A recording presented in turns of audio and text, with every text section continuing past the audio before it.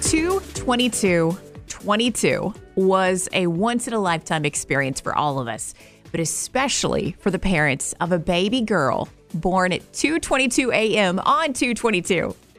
Good morning. I'm Shannon Steele. Got your feel-good story of the day. Little Judah Grace Spear, who was born on Tuesday, February the 22nd of 2022 at 2:22 a.m. She's the first baby for Mom, Aberly, and Dad, Hank. And it's so incredibly meaningful because the couple thought they would never have a child. Aberly is a Hodgkin's lymphoma survivor. She battled the disease for 6 years. And back in 2020, her doctors told her she was cancer-free, but warned her she would most likely never be able to conceive.